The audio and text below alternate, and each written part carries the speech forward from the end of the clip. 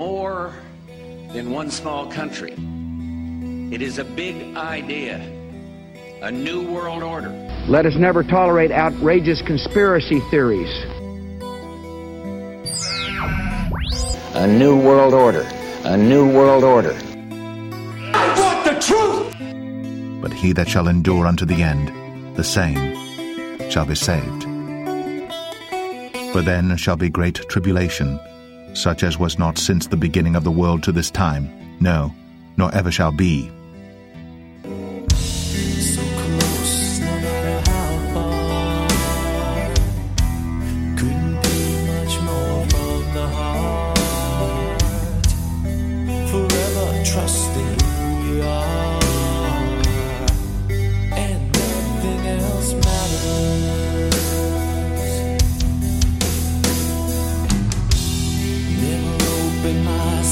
This way. Good morning and welcome to Removing Confusion Podcast. Tom with you here. It's January 31st, 2022. We're only a few days away from the Chinese Olympics, which I will watch not 1 second of. I'm not going to try to get into the whole decipher the opening to see what the New World Order has to say. There's others out there that have done that over the years, and it usually ends up being a lot of real good hype and dropped.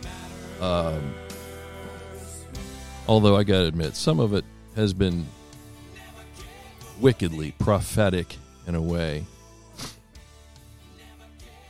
But I gotta tell you, we are on a precipice, so to speak, of world events. And we need to keep our eyes on it. We need to keep our eyes on it. I'm trying to be a little bit more upbeat about the whole thing, and go with the idea that maybe this Russia deal over in Ukraine is a lot of posturing, a lot of, hey, look over here. Focus so much on Ukraine and Eastern Europe and Belarus and Russia and what they're doing over there. Keep your eye on that. And watch the Olympics. Don't miss that, because there's a lot of money being made over here. And, there's people that say about, well, let's get to that later. There's a lot happening. You got world in turmoil over here and world in some friendly competition over here in China. What are we doing?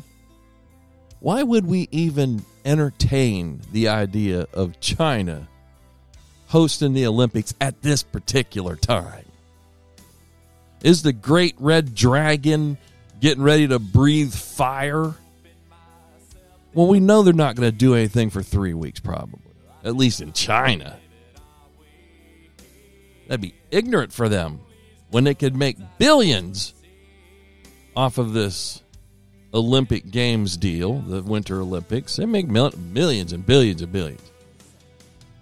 And they can indoctrinate some people with their ridiculous ideas of, quarantining for 15 days and shot mandates and everything else.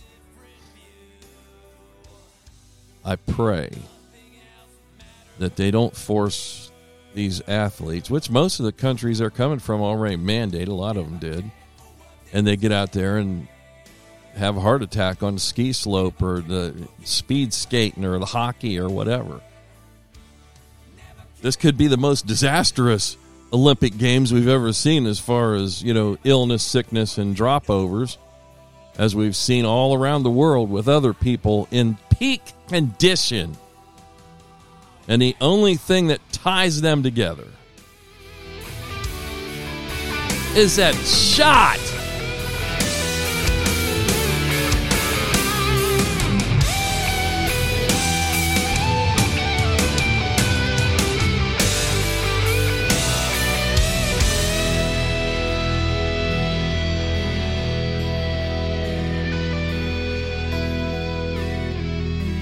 Oh, I can't help myself. A guitar solo always gets me. So close, no matter how far.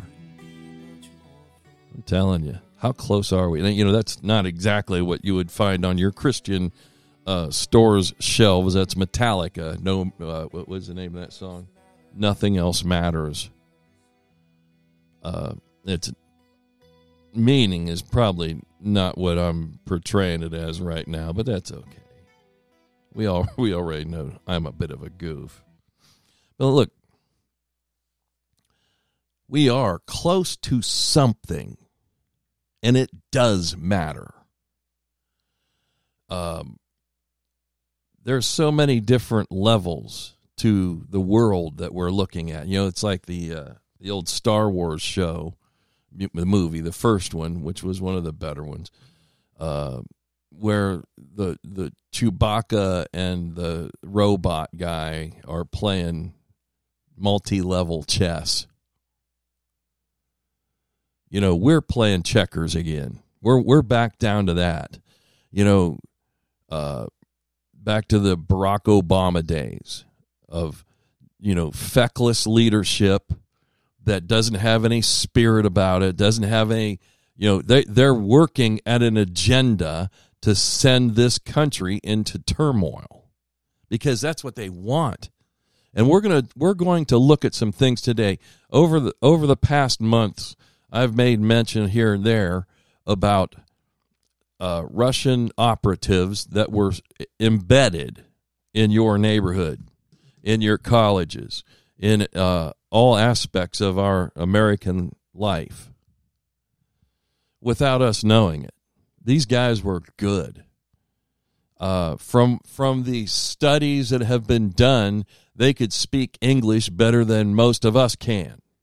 And believe me, you listen to me, you know that my English isn't always that great. I try to keep it clipped and clean for the show here, but you know, I still fall back on my Ohio roots of talking. But anyway, they studied the inflections. They studied everything about it. They pounded into people. It was called immersion therapy. The Border Patrol, when they are trained, or they used to be, at Glencoe, Georgia, when they'd go through their training, they were put into Spanish immersion training, where they were taught Spanish, and in that class, that system or that section of their training, that's all they were allowed to speak was Spanish, so that they would learn it well. You know, now as a foreigner, you never seem to get the nuances of different, you know, like here we have the northern dialect, the southern dialect, the western, you know, they all have a tone to them, a different, mannerisms and such. Now these guys did, because they slipped them in. Now they probably figured, well, we'll just teach how to speak New Yorkese and then, you know, drop into New York or Chicago or something like that, you know, just flat Midwestern speaking. It makes it easier. And, you know, if you make enough money, you can move wherever you want, you know, right? But, or D.C. That's where they really want to settle these folks, is in Washington, D.C. They had their agenda. And this agenda is going to be explained to us here in a moment by a Russian defector. Now, I looked at this video and I watched it and I listened to it and I clipped a little bit of it because it's a very long one. And even so, the clip that I play for you today is going to be a little bit longer than I like to do. But he says some things here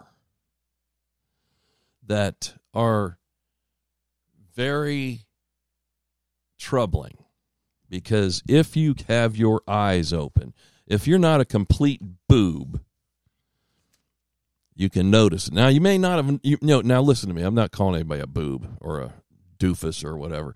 What I want you to understand is it takes your eyes being opened. It takes you being awakened to what has happened over the past 60 or 70 years.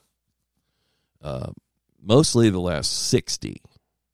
from the 60s on. The years when I was born, and it seems like everything went downhill from there on. Now, let me tell you something. There's nothing for you and I as Christians to get, what's the word you want to use? If you use the wrong word, you get in trouble. Worried about, concerned about. You need to have concern and take it to the Lord in prayer. But please understand this one very important thing about this entire thing that we're going to look at and listen to is it's happened and it continues to happen. This guy, I like to say, I clipped this and chopped it a little bit. And if I'm good with my word, which a lot of times I do forget, I'll try to put the URL, whatever you call that thing, the internet address to this video. And you can watch it in its entirety. But if you listen to these little bits and pieces, I think you get the idea.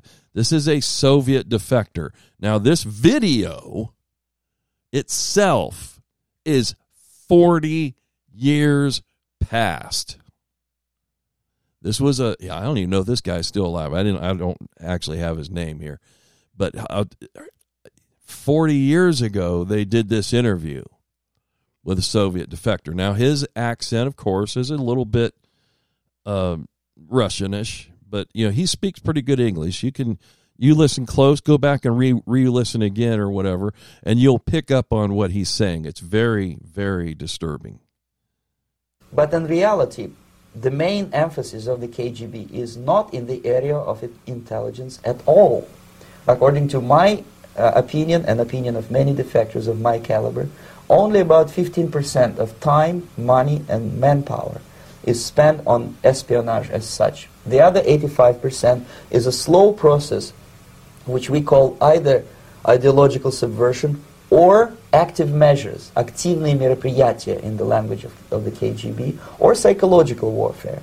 What it basically means is to change the perception of reality of every American to such an extent that despite of the abundance of information, no one is able to come to sensible conclusions in the interests of defending themselves, their families, their community, and their country. It's a great brainwashing process which goes very slow, and it's divided in 4 basic stages. The first one being demoralization. It takes from 15 to 20 years to demoralize a nation. Why that many years?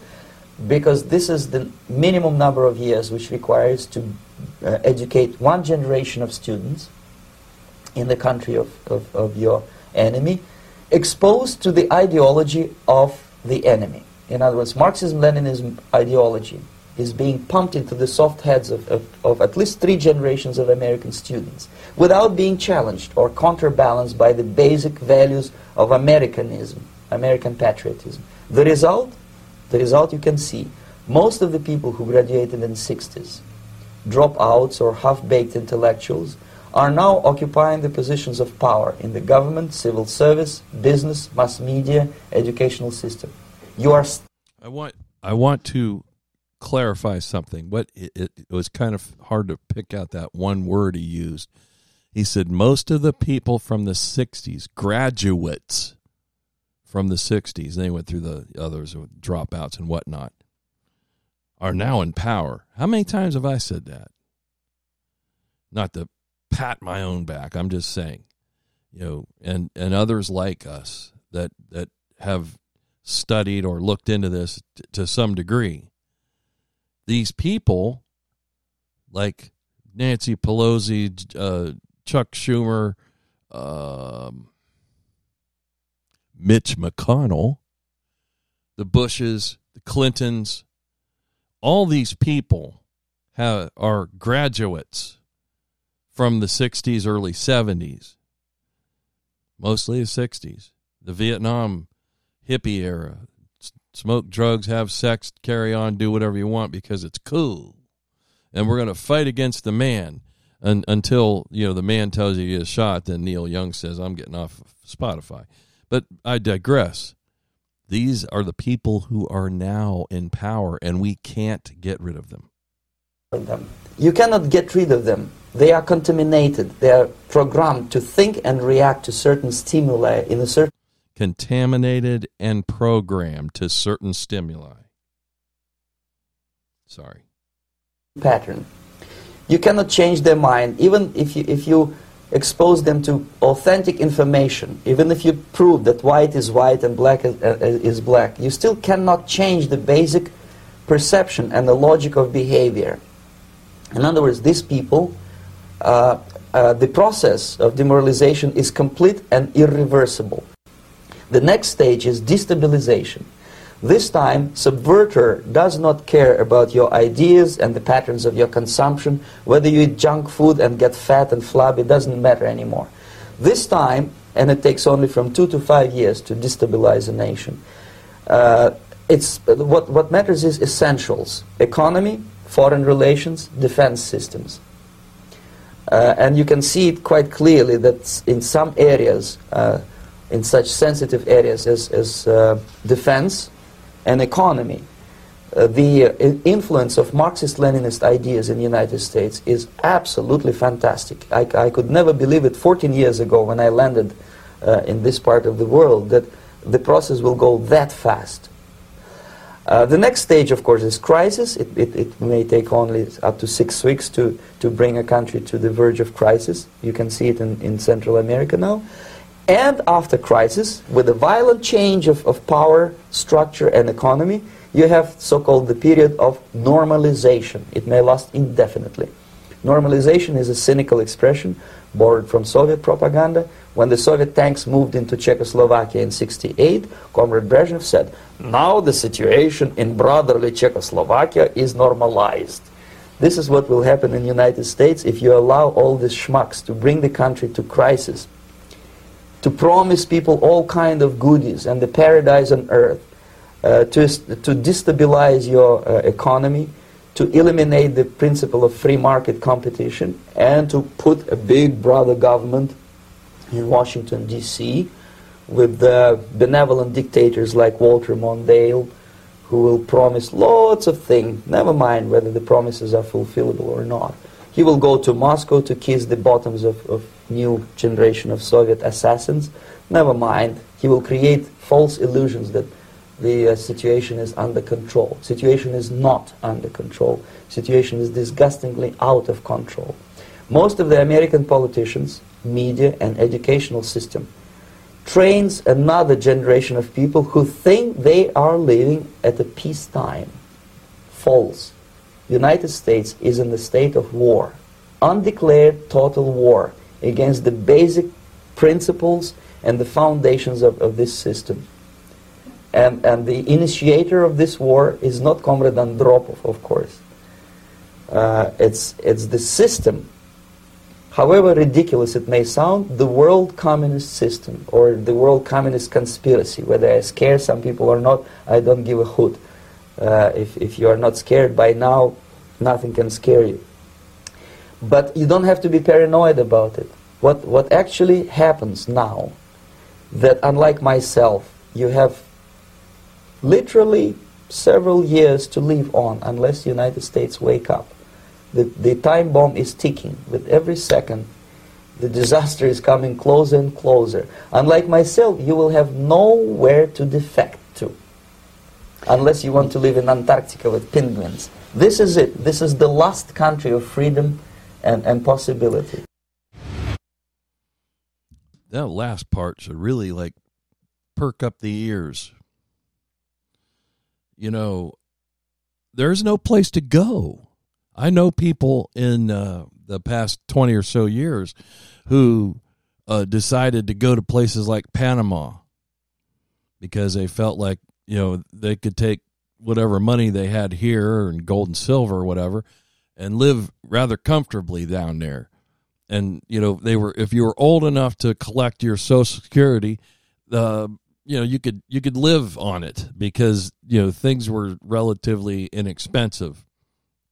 Other places of South America. But as we go along, we see the destabilization of the entire South American, Peninsula, whatever, down through there. It's always had the socialists in it. Okay? But look at Venezuela. It is no more, really. Argentina, toppling. Colombia, the drug cartels run. In Mexico, if you're in the Mexican government, you try to go against the cartels, you're dead. If you're in the Mexican police force and you go against the cartels, you're dead. Now, it doesn't mean that everybody in the government, police force, and everything is sold out to them. It's just that, even if they don't take their money, they're not going to fight them because they have armies. And that's the problem. The entities that want to take down governments are rife. They're all over the place. And then up here, we just elect them.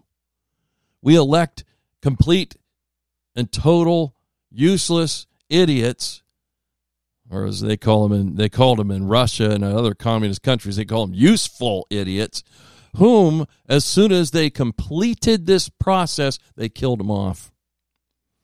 Now, let's look at the what this fellow said real quickly. I don't want to go over and hash, but I like to say he's very good at what he's saying. And if you know and you have your eyes open, if you're even a little bit, that this nation changed drastically in the last 40, 50 years. Their thing to do is to change the perception of reality. Wow. So how'd they do that? The ideological changing of the perception of reality is to do the demoralization. Basically, that means, not that I'm going to take you and smash you down and demoralize you. They literally mean demoralize the entire country or a bulk of it. And that, he said it takes 15 to 20 years to do that because you start in first grade and you go all the way out to, that third year of college. By then they're warped. If your kids aren't being raised in a home that fears God or at least has some knowledge of God, they're in trouble. Now, we're talking about 40 years ago or 50 or 60. Now, luckily, I guess for me, I've never been a conformist to the man, as they say. No, I'm not a rebel, but I've never really felt like, it's like critical thinking has to be done. Now, over the years, I've fallen for a lot of dumb stuff myself. Well, we all have. But we've got to learn, especially now, folks, we're running towards the end zone all the way around. And we need to start serious critical thinking. If that means you're critical, that's fine. I mean, don't be overcritical because people will really dislike you if you do that. And you want to be able to talk to people, and especially young people. Get your kids in a good church. Now, a lot of churches, and we're going to talk about that really, are in the same boat here. And I'm going to roll back to that. Destabilization comes next. Remember, demoralization takes 15 to 20 years because they're not trying to get us older people. They were trying to get the youngins.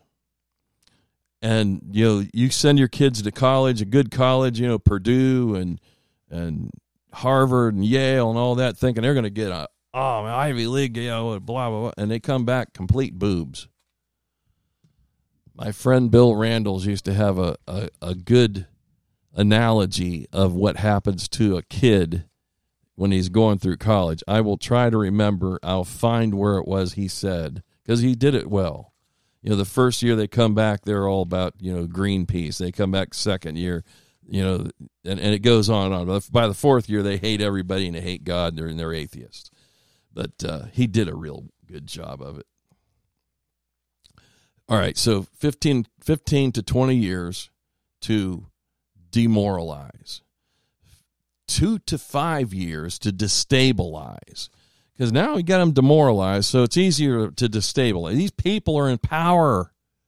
They're upsetting the apple cart, basically. They're taking us from what we used to be a constitutional republic to, we don't need the Constitution. We're just going to do what we want. We're going to throw that out. It's an old 250-year-old document, which means nothing. We haven't followed it for so long anyway, so why even talk about it?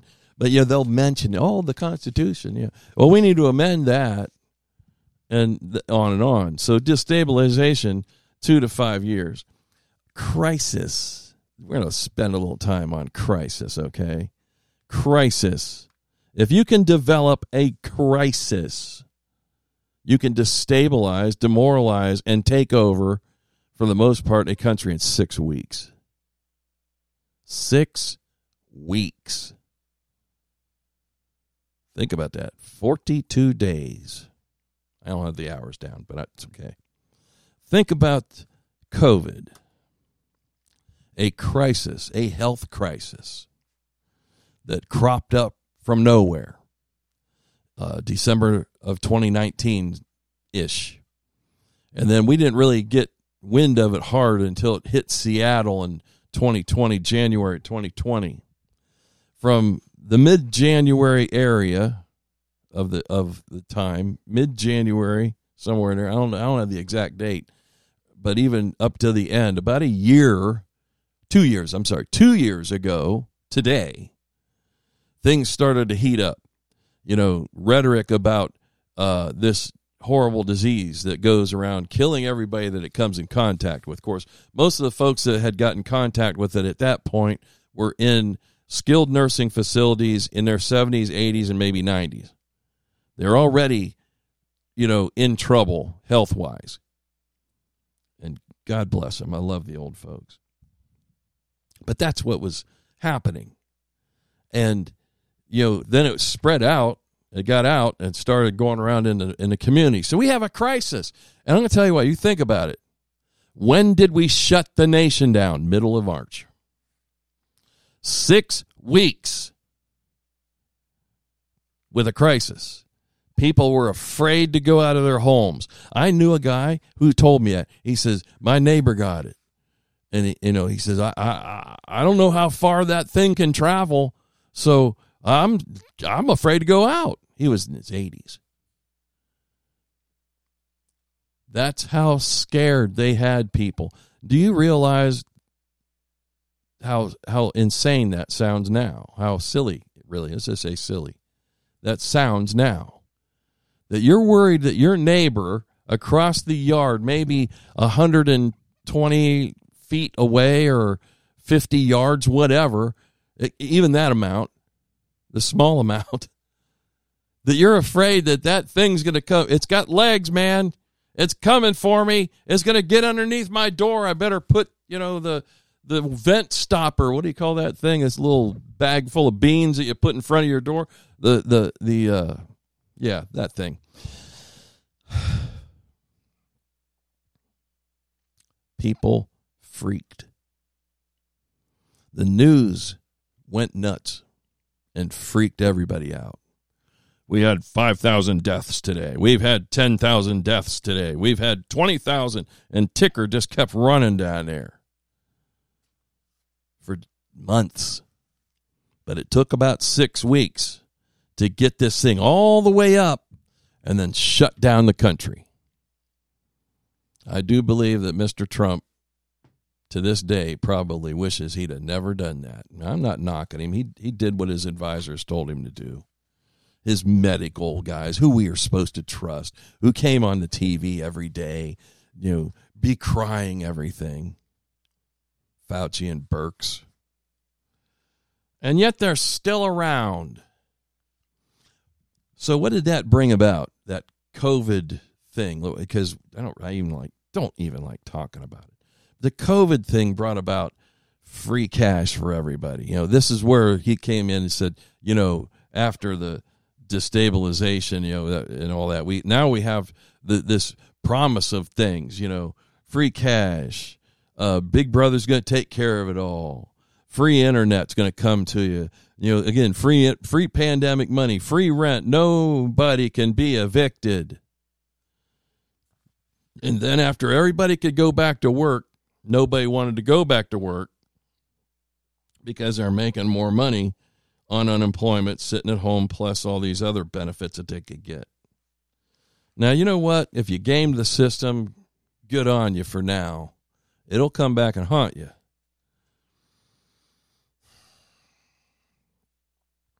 But just do as we demand. That's the bottom line, right? You do what we tell you to do. Put your mask on. Get your shot. Do this. Do that. Stay 6 feet apart. Don't have a party. Don't tattle on your neighbors if they see more than 5 cars in their parking lot or their driveway.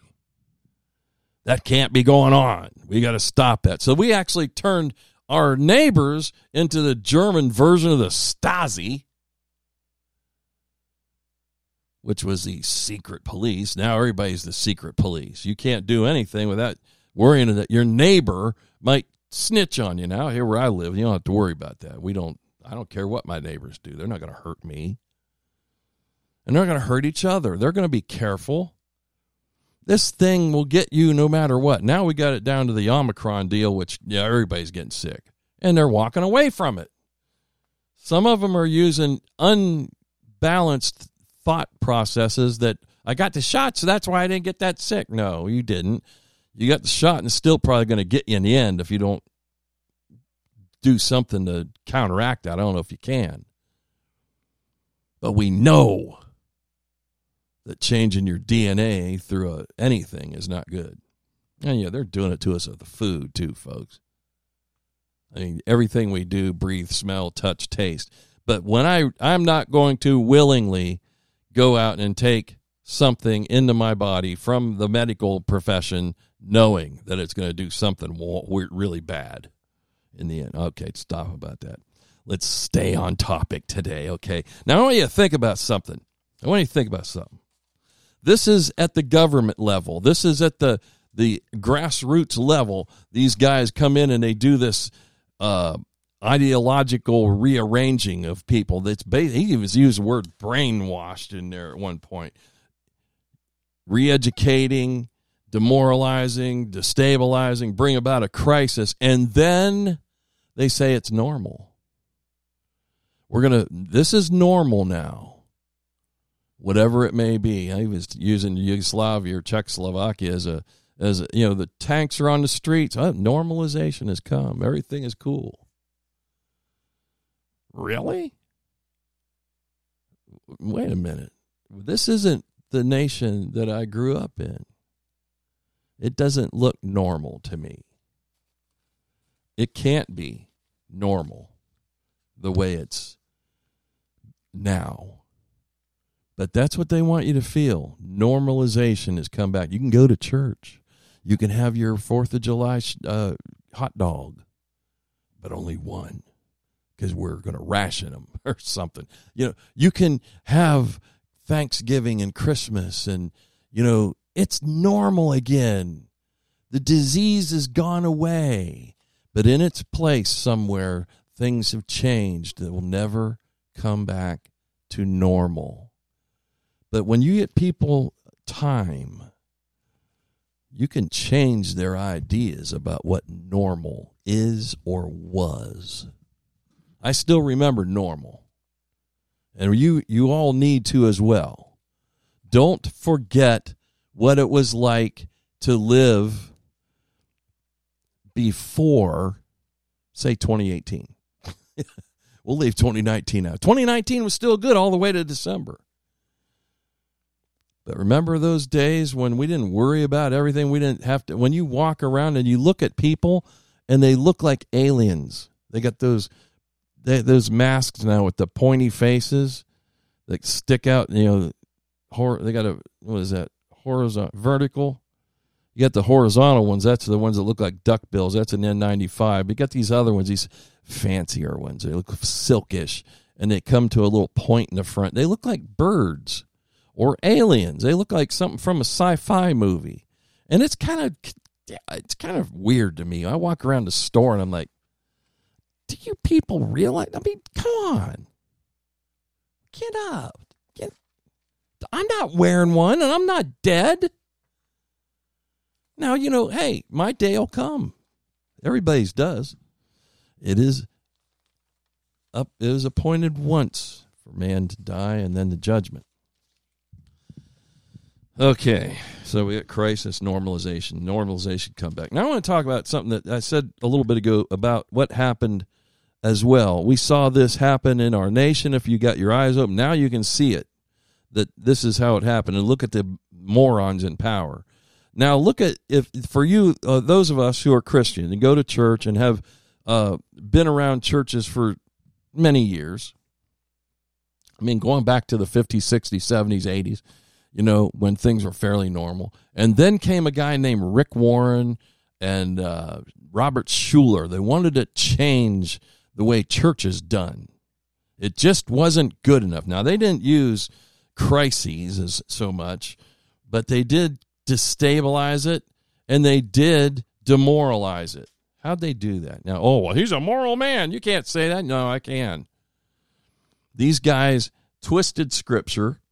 Then they quit using Scripture for the most part. They took the blood of Christ out of things because we can't have the bloody religion. We can't have talk of all this blood. And then he wanted to they did. A lot of them removed the cross, did away with their pulpit because it's too old-fashioned. Rick Warren basically said, the pillars of the church, which are the older people in the church, the pillars of the church, and he played this game with words. Okay, I'm sorry. The pillars of the church hold things up. And that's a good thing because they hold, the roof from falling down on you. But also he says, look at it. He twisted his words around again and said, look, the pillars of the church, these old people, they're actually holding the church up. In other words, like, hey, hold up a minute. That kind of hold up. Not the type that keeps things from crashing on your head, but actually telling people, wait, this doesn't seem like the right thing to do, to remove the pulpit, the cross, and the blood, to do away with the hymn book altogether. That hymn book, in a lot of, I've had people give me all the reasons why there's no hymn book. They cost money. You'll spend thousands and tens, I'm yelling at the microphone now, tens of thousands of dollars on fountains and fancy carpet and big video screens to project the hymn, or if they even use hymns, upon a screen when you could have just bought the books and stuck them in the pew. I'm telling you, something about that book, when you open it up, you feel it. It's in your hand. You're interacting with it, and not just standing there staring off at a screen like a boob. I used boob too many times today, didn't I? A rube, a mindless drone. That book in your hand, it just feels like church, doesn't it? They're usually old, and they got the old book smell to them, maybe, and it smells like church. You take all this stuff away, and you demoralize, destabilize the church, and it's happened. You go to some churches, man, you can't tell if it's church or a nightclub. The lights are off, the main lights are off, and the flashing lights are on the stage. And I love music, man. I used to be in a worship band, and we didn't do all that, but with fancy lights or anything, or smoke machines or whatever. But we did play. We played pretty intensely, but I don't miss it. I'm glad it's not a part of where I am at now, because the hymns come back to theology, good basic theology. And when you start to take all those things out, like Mr. Warren Schuller and can't remember the other guy's name that was a big piece of it. This other nimstick that said, we need to take the whole book of Romans and just rip it out of the Bible. Well, I wonder why.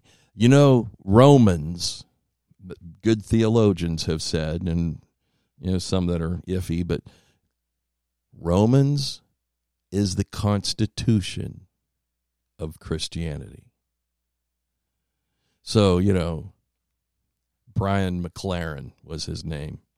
Brian McLaren said, we should just rip Romans right out of the Bible and not even use it. So you wouldn't know about the Romans road. You wouldn't know about, you know, the wages of sin or death, and on and on.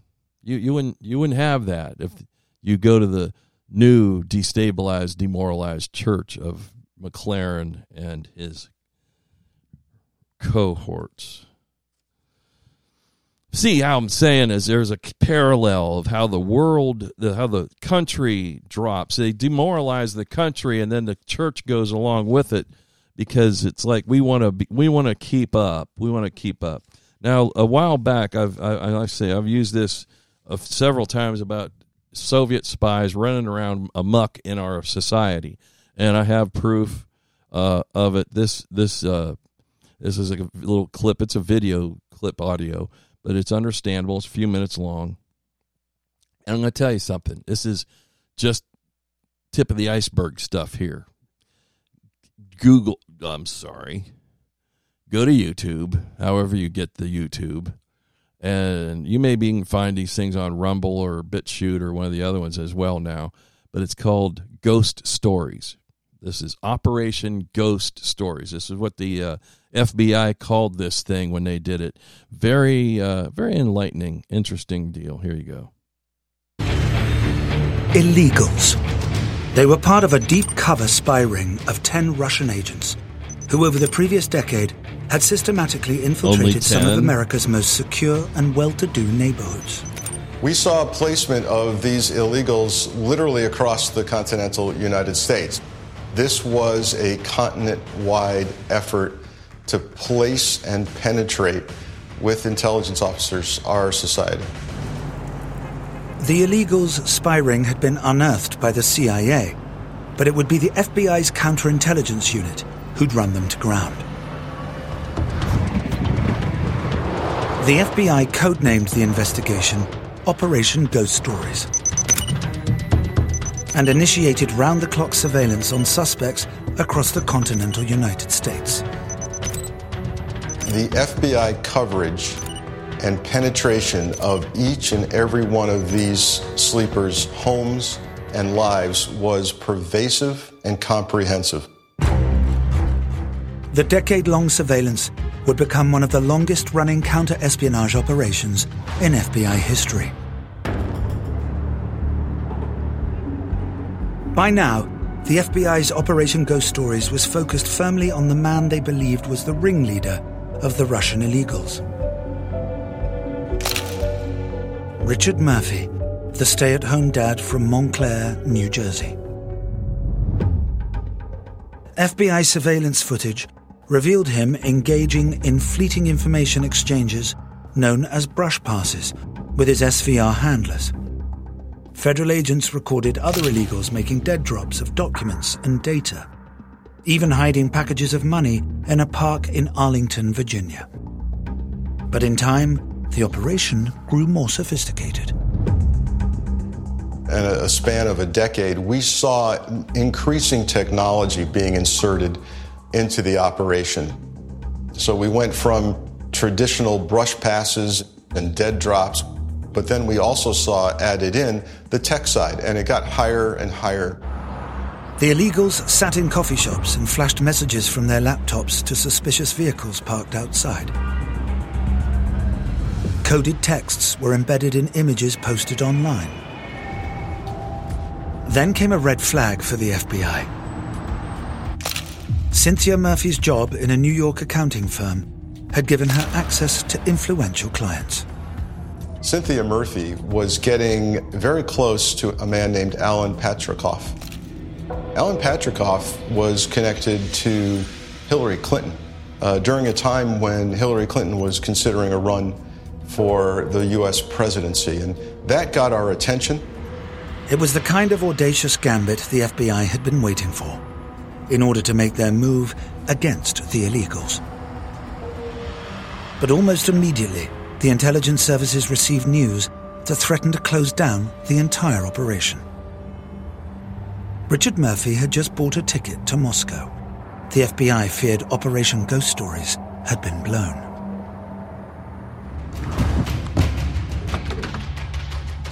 Now they had a problem. Any attempt to round up the illegals risked exposing the CIA's Moscow source, Colonel Alexander Potiev, the man who had revealed their identities. So there you are.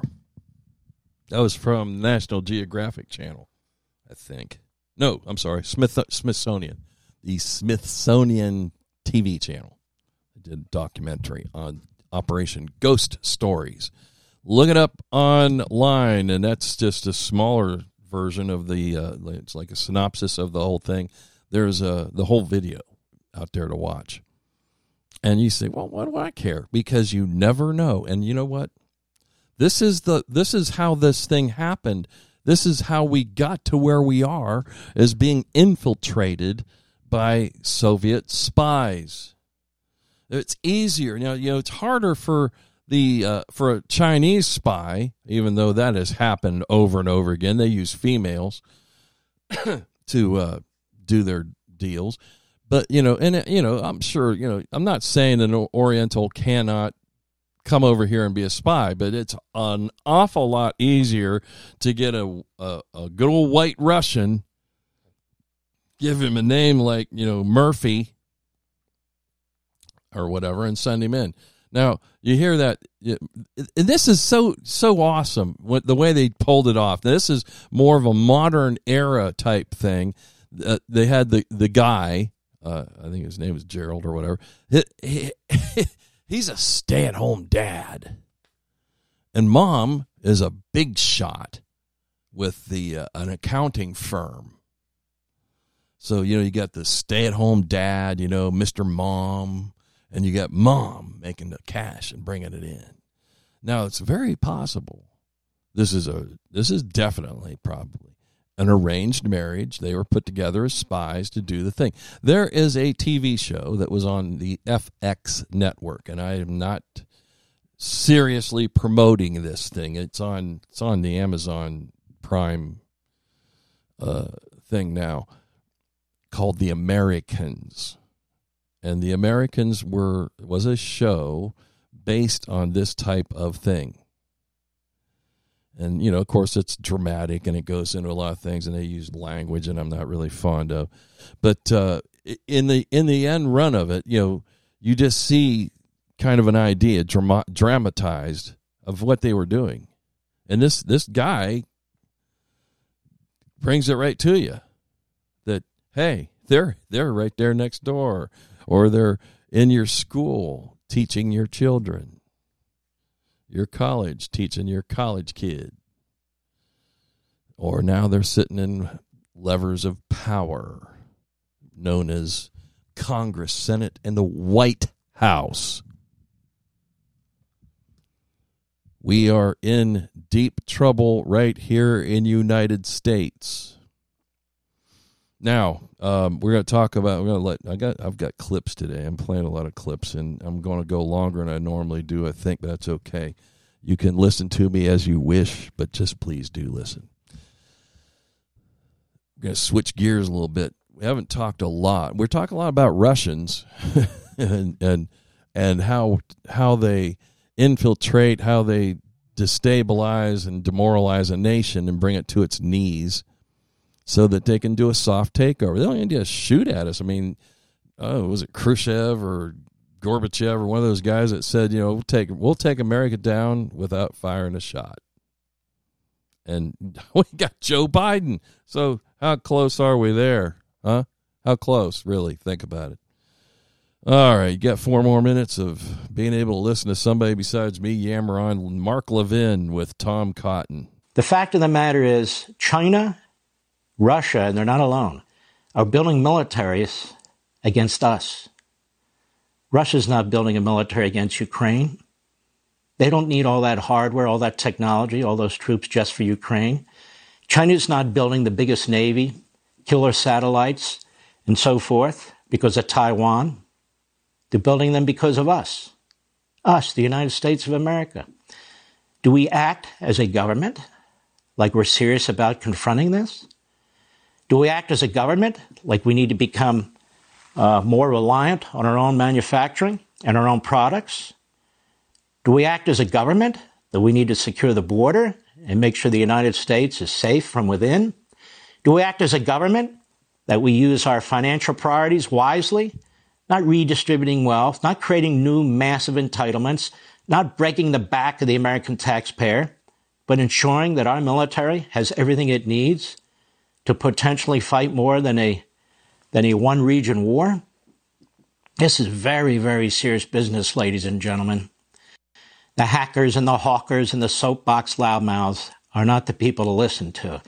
AOC does not have any experience when it comes to the military, and most of the people in the Senate don't either. But we, the people, one day that may be our children and grandchildren that have to fight. This isn't about hawks. This isn't about doves. This is about prudence. It's about judgment. It's about doing the right thing. How many of our leaders have gone on television or radio and spoken to us truthfully, in a straightforward manner, about the threats that this country faces?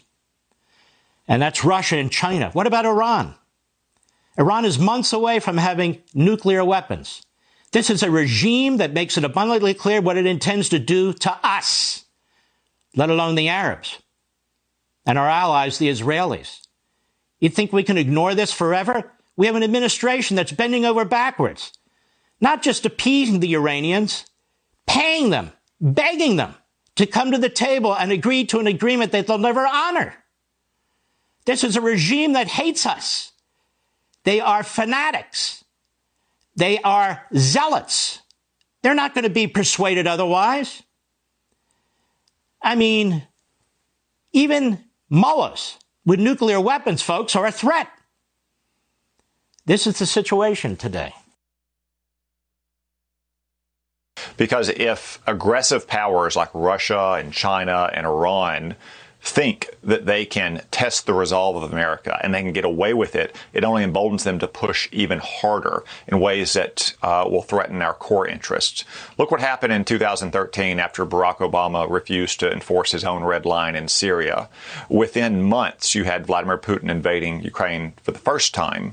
You had China building and militarizing islands in the South China Sea to threaten American trade flows through there.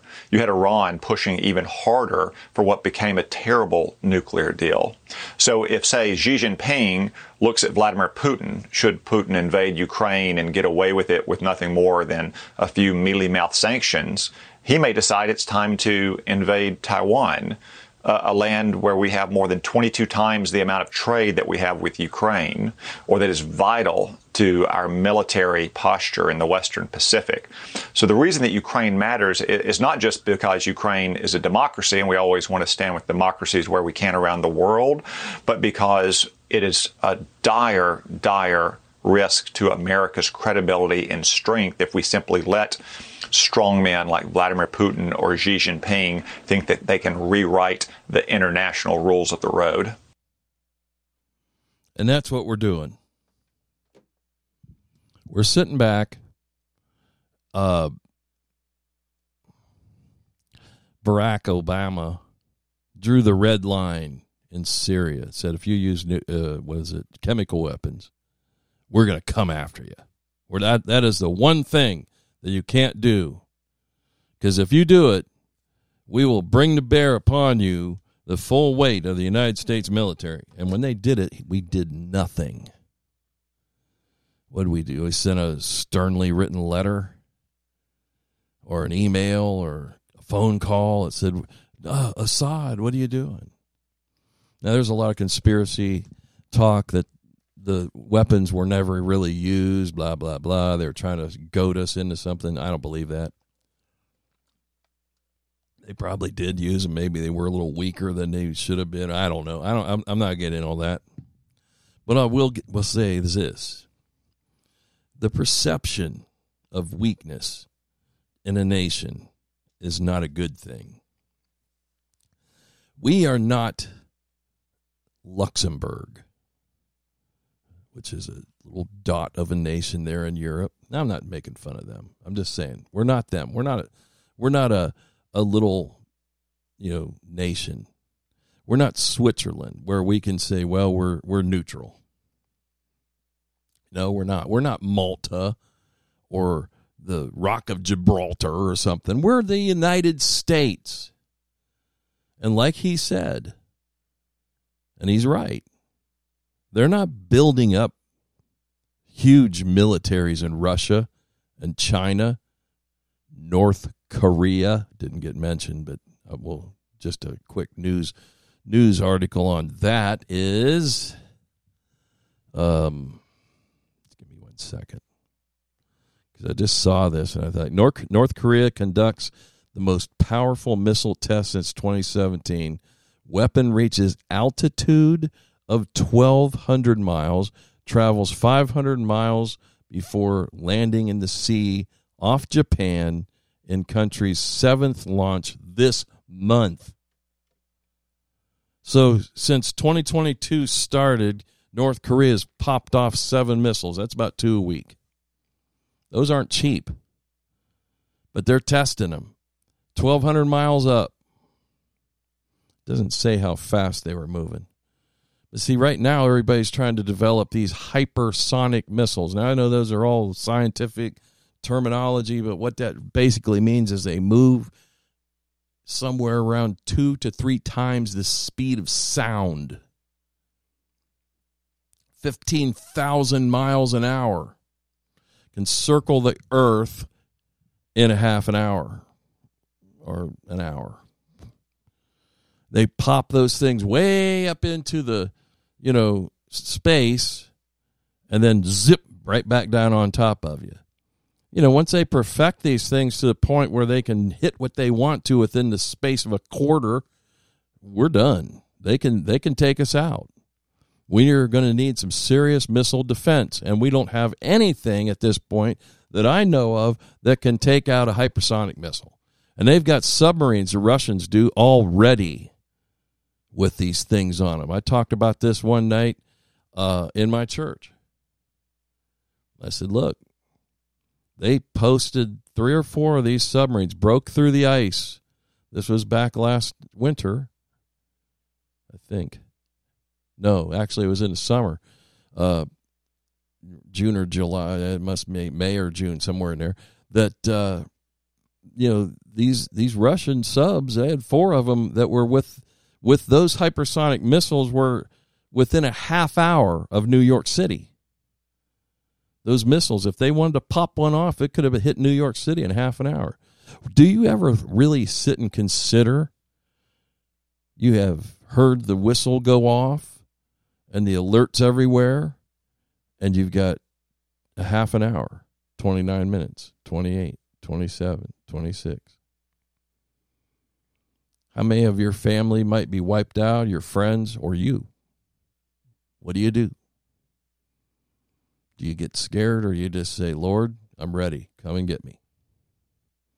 Because that's really all you have in the end is your relationship with God, Jesus Christ. See how I did that? Preacher phase coming in. No. China, Russia, Iran, North Korea. North Korea testing these things left and right. Russia playing around. The Chinese are being real quiet now because of the Olympics. But, after the Olympics, are they going to run towards Taiwan like they've been wanting to do? And what do we worry about Taiwan? Why? Because we have a lot of industrial and electronic stuff that flows out of Taiwan to here. We're already having trouble building cars here in the United States because we can't get the computer chips to do it. So there it is. Taiwan does supply some of that stuff. And China's talking serious about popping them. They're going to sit back and see if Russia decides to hit Ukraine, the calculations by the experts is 2 days. They'll have the Ukrainian military bollocksed. 2 days. Those Russians don't play. They know how to fight in the winter, too. Well, Ukrainians do, too, but they don't have what it takes. They surrendered all of their nuclear weapons back to Putin when the wall fell. There was treaties and contracts and contacts, and all these nations that got out of the Soviet Union, the USSR at the time, they gave, or they said, here, you can have the nukes. We just want freedom. Well, that's going to work out well for you. Now they have all the nukes, and you've got nothing. You've got peace shooters, AK-47s and tanks maybe, but you ain't got nothing when it comes to a nuke. You can't even counteract it. And they won't use them. They don't want to nuke Ukraine. I'm going to tell you why. I know it's going late, isn't it? I'll tell you why they won't want to nuke the Ukraine. Ukraine is, I keep saying all right, Ukraine has good black soil. Now, anybody that knows farming and that kind of thing knows that black, rich soil grows things. And Russia, it's cold. They don't have much of a growing season. They need to get as much yield out of the field as they can. That black soil does bring you some real good yield in the field. I'm not trying to rhyme to be cool. It's just the way it fell out. But listen, they don't want to nuke them. So I don't perceive any nuking going on. They don't need to. This is going to be, if they hit, they're going to hit hard, fast, and be done. We got a blitzkrieg.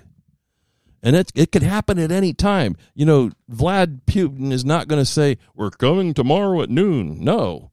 He might say that, and while he's saying it, they're hitting him. So, don't expect a Barack Obama kind of thing or a Joe Biden. Well, we're coming in, or George Bush. We're coming in on the 6th. No, he's just going to show up.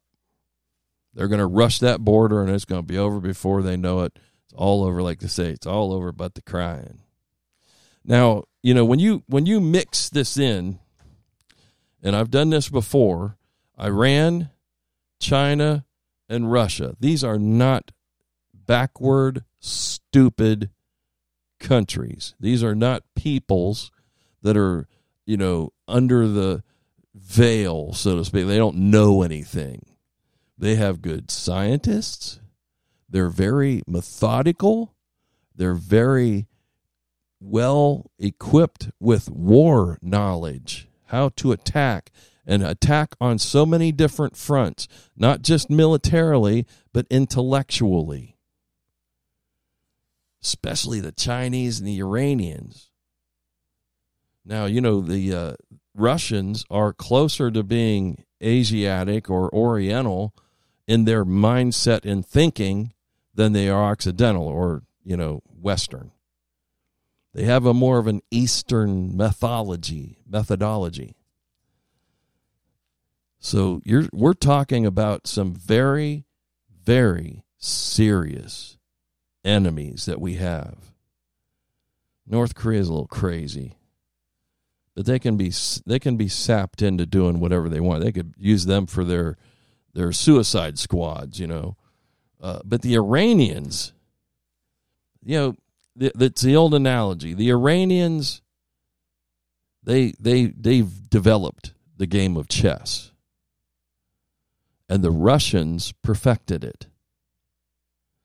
The Chinese have a game that they call Go. That's the English name for it. And it is one of the most difficult tactical games, board game type thing. And they use it for a lot of weeding out people for certain positions of power.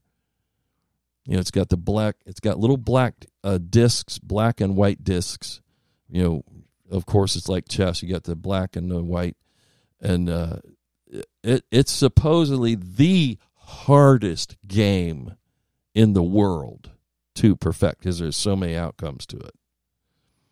So these and do games mean anything? Sure do. when you really break it down. There's a lot of